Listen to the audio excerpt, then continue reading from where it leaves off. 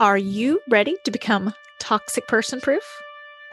Hey guys, Sarah K. Ramsey here to help you find love and success after a toxic relationship so you can design a life you're actually excited about living.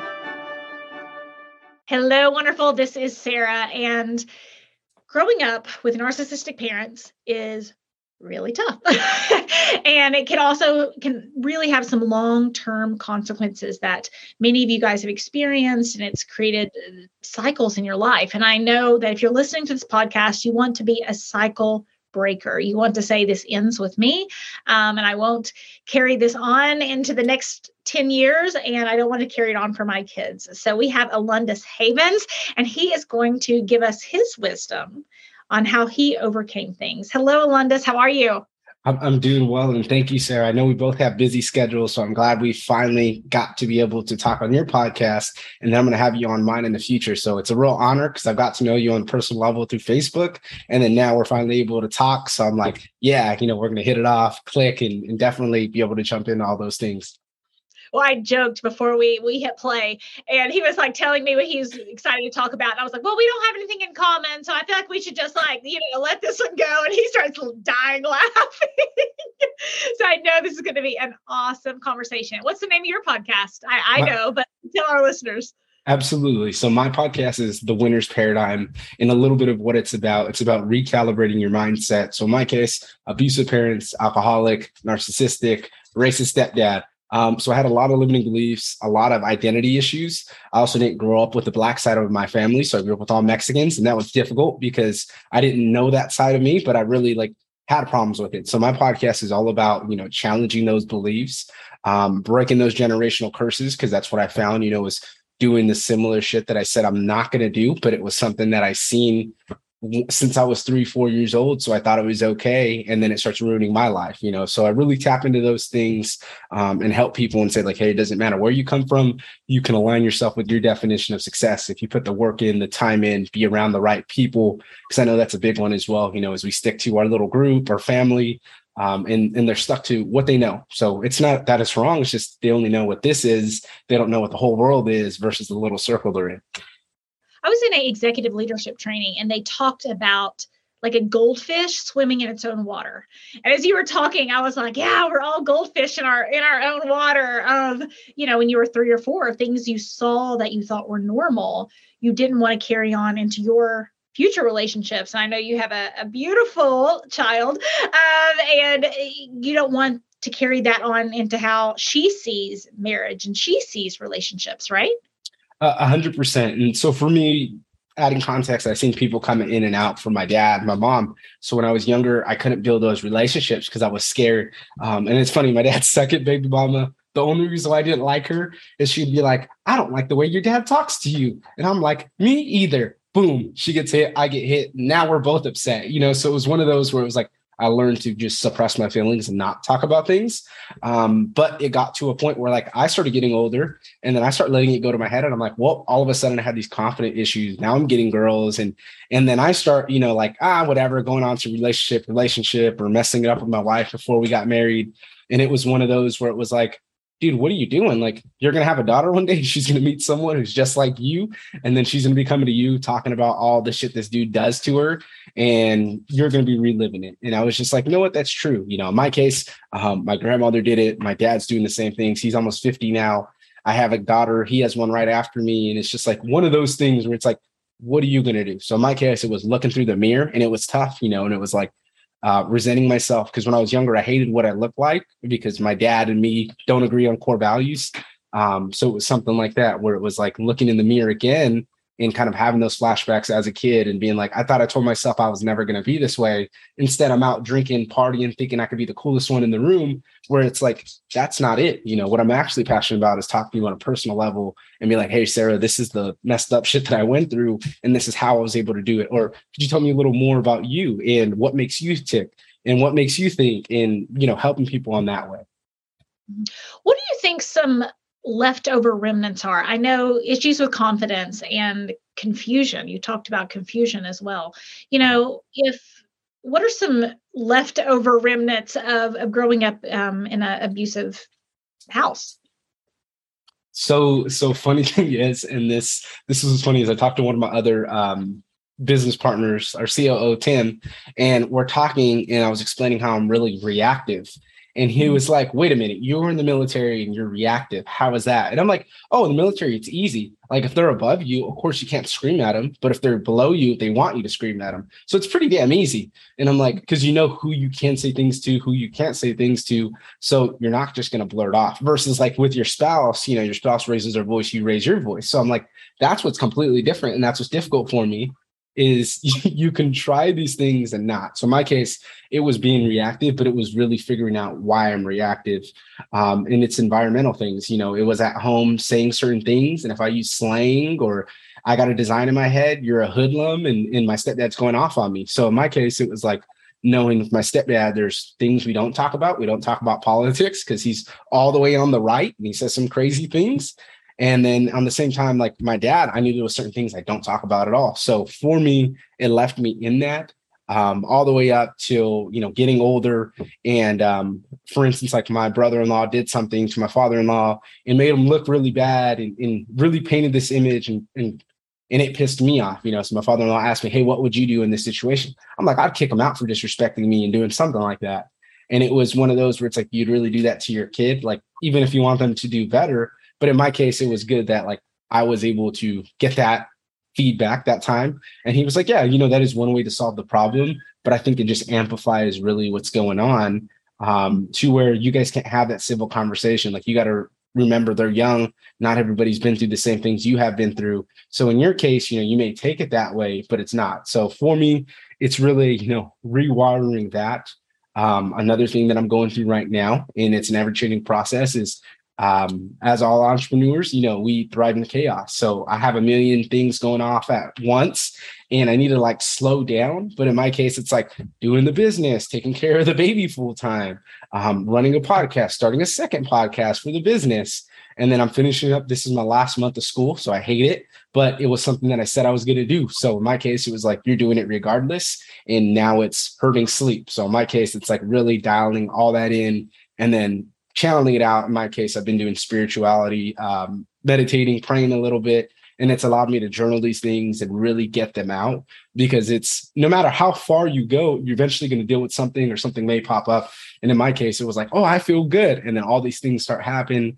I felt good a month ago. And then two of my friends passed away and I realized I'm a lot worse than what I thought I was because it was some things that I needed to be able to tackle first before I can move further in life. Thrive in the chaos. And that is, well, I loved it and I laughed. You know, people on the podcast can't hear me laugh, you know, because entrepreneurs probably do thrive in the chaos. And if I told you about my day, you would probably throw up because even our post it. And I think part of what you did is you had a very chaotic childhood, right? And then it's too big of a leap to go, I think, to go from chaos to calm sometimes.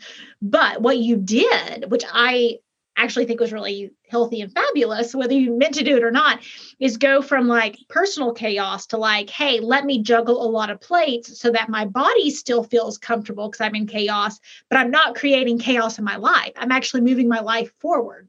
Exactly. Yeah, I 100% agree with that. And in my case, that was one of the things. I was becoming a workaholic. Like I said, I worked the 60 to 80 hours when I was on deployment. I think it's helpful because it got us out of, it's like a healthier, like addictions, right? If it's like an alcoholic addiction, that's not so good. But then maybe there's an exercise addiction. So it's better not to be addicted to anything, but it's better to be addicted to exercise than alcohol, right? It's kind of like move forward. 100%. And I was actually just talking to someone about this, and it was like, how do you stop yourself from drinking so much or doing that? Because like I said, you know, I didn't heal this shit and I'm going a million miles a minute.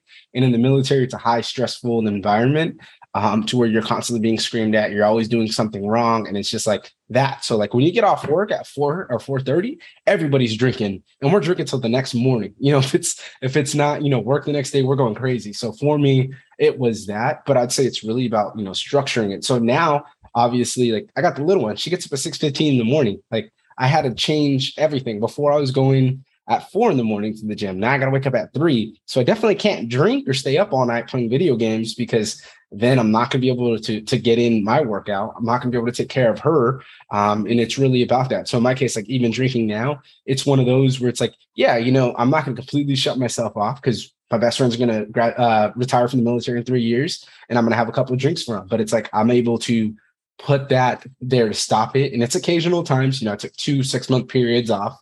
And then I'm able to, just really enjoy the moment. But it's not like I'm getting hammered and then I'm going crazy and doing all this. No, it's like I'm actually focusing on being in the moment and doing that. In my case, like I always needed something to do. And I know we talked about thriving in chaos, but it was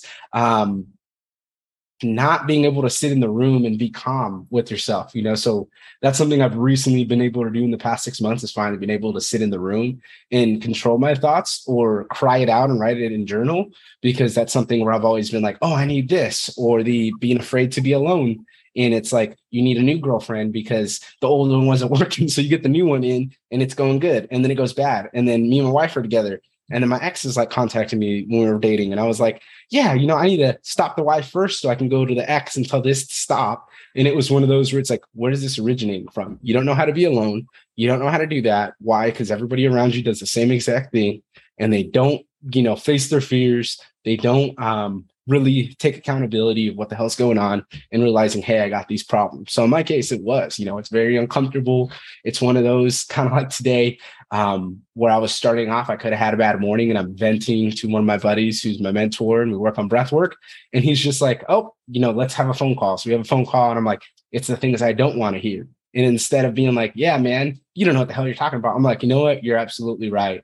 And I said try multiple times. He's like, you said try within the 12 times in 1 minute. And he's like, are you either doing it or you're not? And I was like, I am doing it. So do not say try again. Say, I am doing these things. Because if you say try, you're leaving that optimism in there for you to fail or not to believe in yourself. And I'm like, man, so it's really a complete 180 from back then to where it's like, I was thriving, I was somehow surviving, but at the same time, and even now I got to combat it. Is my natural instincts, that survival mindset where it's like, I've evolved out of that. So I don't need to act that way. I don't need to think that way. And that's part of it. What's allowing me to slowly break out of the being reactive is, yeah, at one point in time that kept me alive and it kept me safe from not getting abused. But at the same time, like, when is it going to stop? Am I going to keep being that way? And then my daughter's going to be older and she's going to say something and I'm going to snap at her and start screaming? Or am I going to be like, okay, let's play a game. Let's get a paper and pen out and let's write an essay. And it's like, the way I want to parent is different than the way I had it. So it's some of those things that like I still work through today because I may think it's okay. And then something triggers, or we're having a conversation with family, with friends. And I'm like laughing because when they say their parents did something to them or the way that they discipline, I'm laughing because I'm like, yeah, that's not at all anything close to the way I had it. Like, I couldn't even look at my parents' direction without them being like, hey, you got attitude. So it's like one of those when, for instance, like I had a friend in high school, I went to his house and he's screaming at his mom, telling her F you. I'm laughing, I almost peed myself. Why? Because like I would have got the shit beat out of me. I probably wouldn't have got out of that house that day. Luckily, when I got older, I got brave. But it was one of those lessons for me. And I'd say even today, like, it's something you continually work on with yourself. And I'm probably never going to be at that point, where I'm like, oh, I'm past this, because something could trigger it. I can have that moment. I can have that thought. I can get back into it, but it's really about how you can process it.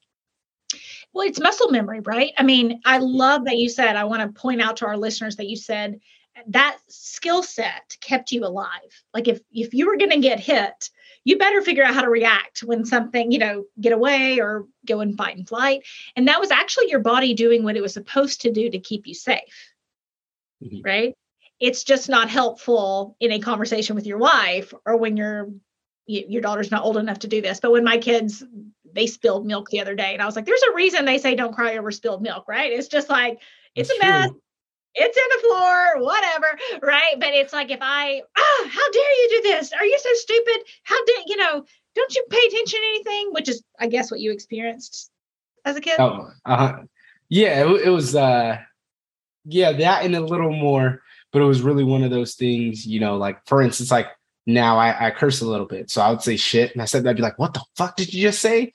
And I'm like, oh, here we go again. Or, just saying crazy shit to where it's just like, he's talking about hating one group of people. And he asked me, who do you hate? I'm like, I hate everybody equally. I just don't care. If you want to talk it, I can dish it out too.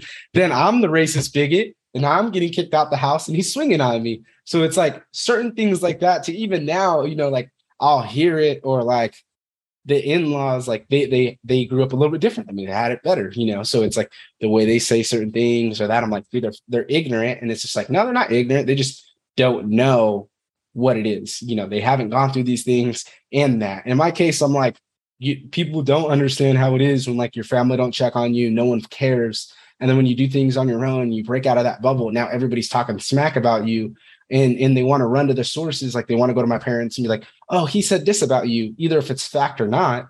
And it's one of those where it's like, you're going to go to somebody who's done the same thing that they've been doing for the past 20 years, pointing the finger to everybody else, but the one who's actually doing better for themselves, actually trying not to be toxic, you have a problem with, but you yourself can't pick up the phone and give me a phone call and say, hey man, what's going on? Hello, wonderful. It is Sarah.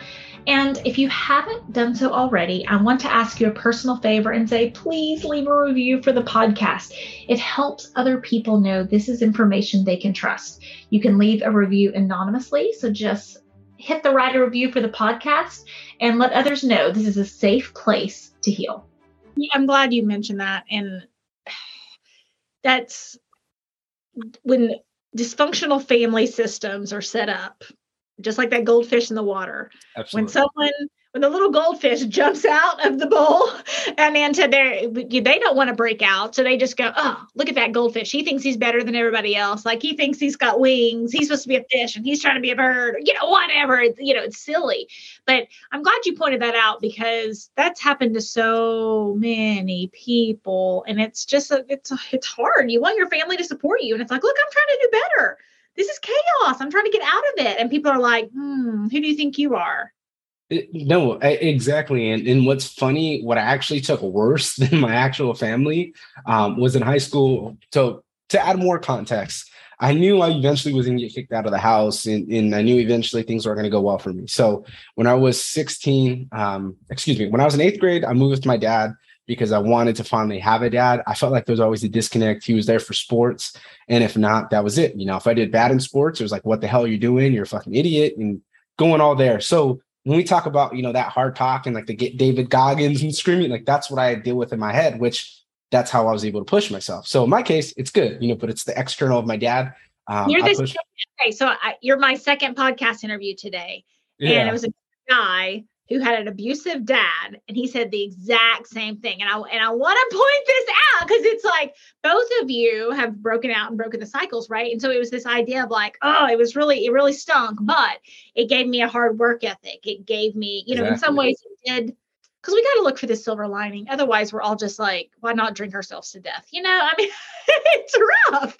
No, I love how you say that. And what's funny is it's that, you know what I mean? And like watching them drink all the time. And it's just like, bro, that's really not me. Like I'm trying to be healthy and I'm over here drinking and stuff. So in my case, it was like channeling those things and realizing like I can push myself farther than anybody can. And I believe in myself way more than that. In my case, family aspect, it's always really been that way. I was the middle child. So it was everybody was either older or younger. And then at the same time, my parents wanted me tough. So if anybody messed with me, I had to fight them. And it was just that kind of mentality, as well as external, on the street. School was that way, to where it was just fight or flight all the time. So in my case, I lived in that. And then growing up, it was, fighting it, but I became strategic. Like I knew my personality and what to do. And I acted scared a lot of the time. And people would be like, why are you scared all the time? In my head, I'm like, I'm not scared. I just know how to beat you guys, but I'm not telling them that. So it was really working through those things. And then for myself, setting it up and being like, you can accomplish anything. And what I meant to say was I had a friend, 16 years old. I went back to live with my mom, and I would leave every day. Basically, I would do my chores at home. I would go home every single day, do my chores, whether it took me 3.5 miles to walk home from a friend's house. I'd do my chores and I would leave. Why? I knew me and my stepdad were going to get in a fight.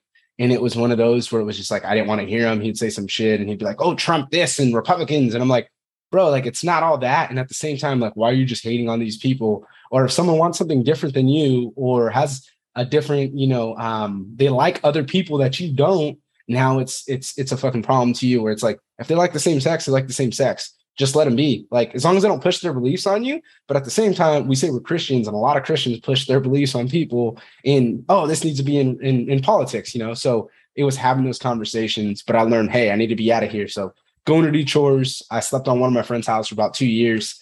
I'll be on his couch all the time. I'd be over every other day. It was like 2 friends that rotated houses on. And one of them were still best friends to this day. And the other one, he turned on me and he was just like, you think you're better than us? You think this? And I'm like, bro, that's not it at all. Like, I just want you to realize that you need to wake up and see what the next thing is for yourself versus partying all the time, because it's not getting you anywhere. And it was one of those where like he wanted to point things out. And then the other friend, he ends up getting married at like 19. So they're like, oh, he changed, blah, blah, blah. And it's like, nah, dude just wanted to get married, So it was one of those where it's like, yeah, it took a little bit. It was a couple months, 6 months, me and him didn't talk. And then when we did, he was like, hey, man, I'm sorry. I've just been focused on this. We're going to have a baby. And that's why we got married and like all these things. And we went back to normal versus the other guy was like pointing. So I took that to heart because I'm like, bro, you're family to me. I still love you. But it's one of those where it's like we're at 2 different points in our journey. And if we meet up again, we do. It's so hard because it's these your ride or die people, right? It's these people like you literally slept on their couch, like they were your people, and it's heartbreaking. I do want to ask you about your confidence, right? Because I know a lot of people struggle with confidence growing up in a toxic home, and you talked about building that confidence. What are some tips you have for our listeners in building that confidence? Oh, so I would say now that I've done it, really just write down your core values and see what's important. That was what I talked about on the Q&A right before this. I was like, write down your core values if you don't know who you are. And when you were describing the strategy of not picking every fight, but sometimes acting like you're scared to, that was so strategic. I was like, ooh, well done. And, but it's knowing your strengths, right? Absolutely. You absolutely too. So I would say from my stepdad's point of view, like that was the best thing I ever learned from him, was I had to be professional at all times. So like, for instance, like getting stopped by the cops, because I hung out with the bad people. So they would be like, what the hell are you guys doing? Or something. I knew how to, hey, officer, how you doing? Oh, you're married? How long have you been married? How many kids do you have? That is awesome. And everybody's looking at me. They're like, bro, what are you doing? Why are you changing your voice that way? You sound white. Like, what is going on with you? And I'm like, bro, I just know how to talk to people. Like, I know what they want. So just tell them what they want to hear. And then we can go back to moving on. Well, it's not, because sometimes people talk about that and it's, be your authentic you. And I'm like, yes, that's true. And, if you and I are talking about this and someone maybe is like talking to me crying, or I'm talking to my kids who are kids, right? I might use a different language and different conversation around each of those people, but it's not me not being authentic. It's just trying to be a good communicator in the way that those people speak and can hear words. Absolutely. So thank you for adding more onto that. So that's where initially I didn't know what I was doing. I just realized like, oh, I know how to talk to people and how they want it. And that's what I really thought and told myself. But it was really like communicating to your audience and finding that right thing. So when we talk about building confidence, like that's something I really had to do. For instance, like I was in 7th grade, I had a dry fit. I played baseball. So I had a dry fit t-shirt. And I remember like I was a chubby kid, so this girl pulled up my first baseball shirt and then you can see the dry fit and like my guts hanging out and everybody's laughing at me. So it was like those things to even like when I talked to girls, it was just like, I didn't know how to do it. And I didn't know the social cues. And like, why are you touching my elbow? Why are you touching my hand? Could you leave me alone? Like not knowing these things. So like I messed up there to where it was like, I just stopped caring about what people think. And I just went. And even one of my best friends, I was like saying something. I'm like, oh yeah, somebody told me this. And he's like, yeah, but that doesn't make sense because you do your own thing. And that's kind of how it always was. Like I felt alone. So I just did my own thing. And then eventually, I had that F off mentality. I'm proving everybody wrong. So initially it worked, I'll say the F off part, cool still, because it works, to where I'm like, hey, if we don't align, go the other way. Or in my case, it was really building those things up to where it was like when I stopped caring about those things and when I'm like, hey, Sarah, how are you? You were talking about the Q&A. How was the Q&A? And asking those questions, it's a different conversation than me stuttering and not knowing what to say or it's like, hi, Sarah. And then like all of a sudden I'm just like, can't say anything after I say hi to you and your name, So it was one of those things where I slowly had to build up. But 2, it was, the military, of course, because I went in there and with me, people loved me because I smile a lot and that. So they're like, when I got there, you're a leader. So it was one of those like leadership positions. And then going into things, I was briefing in front of a general one time in a 06. And it was one of those where it's like, I see guys in suits and I start hyperventilating and I'm briefing. And then he looks up at me and I was intimidating this dude. He was like 49 years old. He was jacked, probably like 3% body fat and just like, and picking up crazy weight in the gym. I'm like 18, 19, or I was 20 at that time. So I was just like, how the hell is this man doing it? And I was intimidated of him because I've never seen somebody older that was just that good. And he was just like, hey, you're good. And I remember after that day, I've never really had that fear of, talking in front of people. I have a little bit of anxiety that's natural, but I can be able to do it. I can communicate, for instance, my partner had an event and I was able to go up there and I shivered a little bit. And I was like, yeah, some of the things that happened to me as a child, and I started explaining it and how it changed my perception and so forth, and that's where the nerves came in. But it was more nerves because I was reliving it to tell the story versus, being deathly afraid to be in front of people and talk. I love that. And sometimes it can be excitement, right? And we can trick our brains because like nervousness and excitement is kind of the same thing. Well, I know people will be excited to listen to your podcast and see where they can find out more about you. So Alundis, where can our listeners find out more about you and your work? Absolutely. So easiest way to find me, the Winners Paradigm Podcast on any platform for podcasts, and then thewinnersparadigm.com. And that's where easiest place to find me. And then any social media, the Winners Paradigm or Alundis Havens. Thank you for sharing your story. I know that you went through hard things as I have and as my listeners have. So thank you for coming and sharing your story with us, helping us become winners and helping us become obviously more toxic person proof. Thanks. Thank you, Sarah. It was an honor. Hello, wonderful. This is Sarah, and I hope you enjoyed today's podcast. I know that there was something that you can take away to help you get past the past, get real about the present, or get serious about your future. And if I did my job, then hopefully it will help you with all three. If you are not in my Facebook group, Finding Love and Success After a Toxic Relationship, then consider this your personal invitation from me. I'm there live, there's tons of support, and most importantly, tons more information to help you on your journey to become toxic person proof.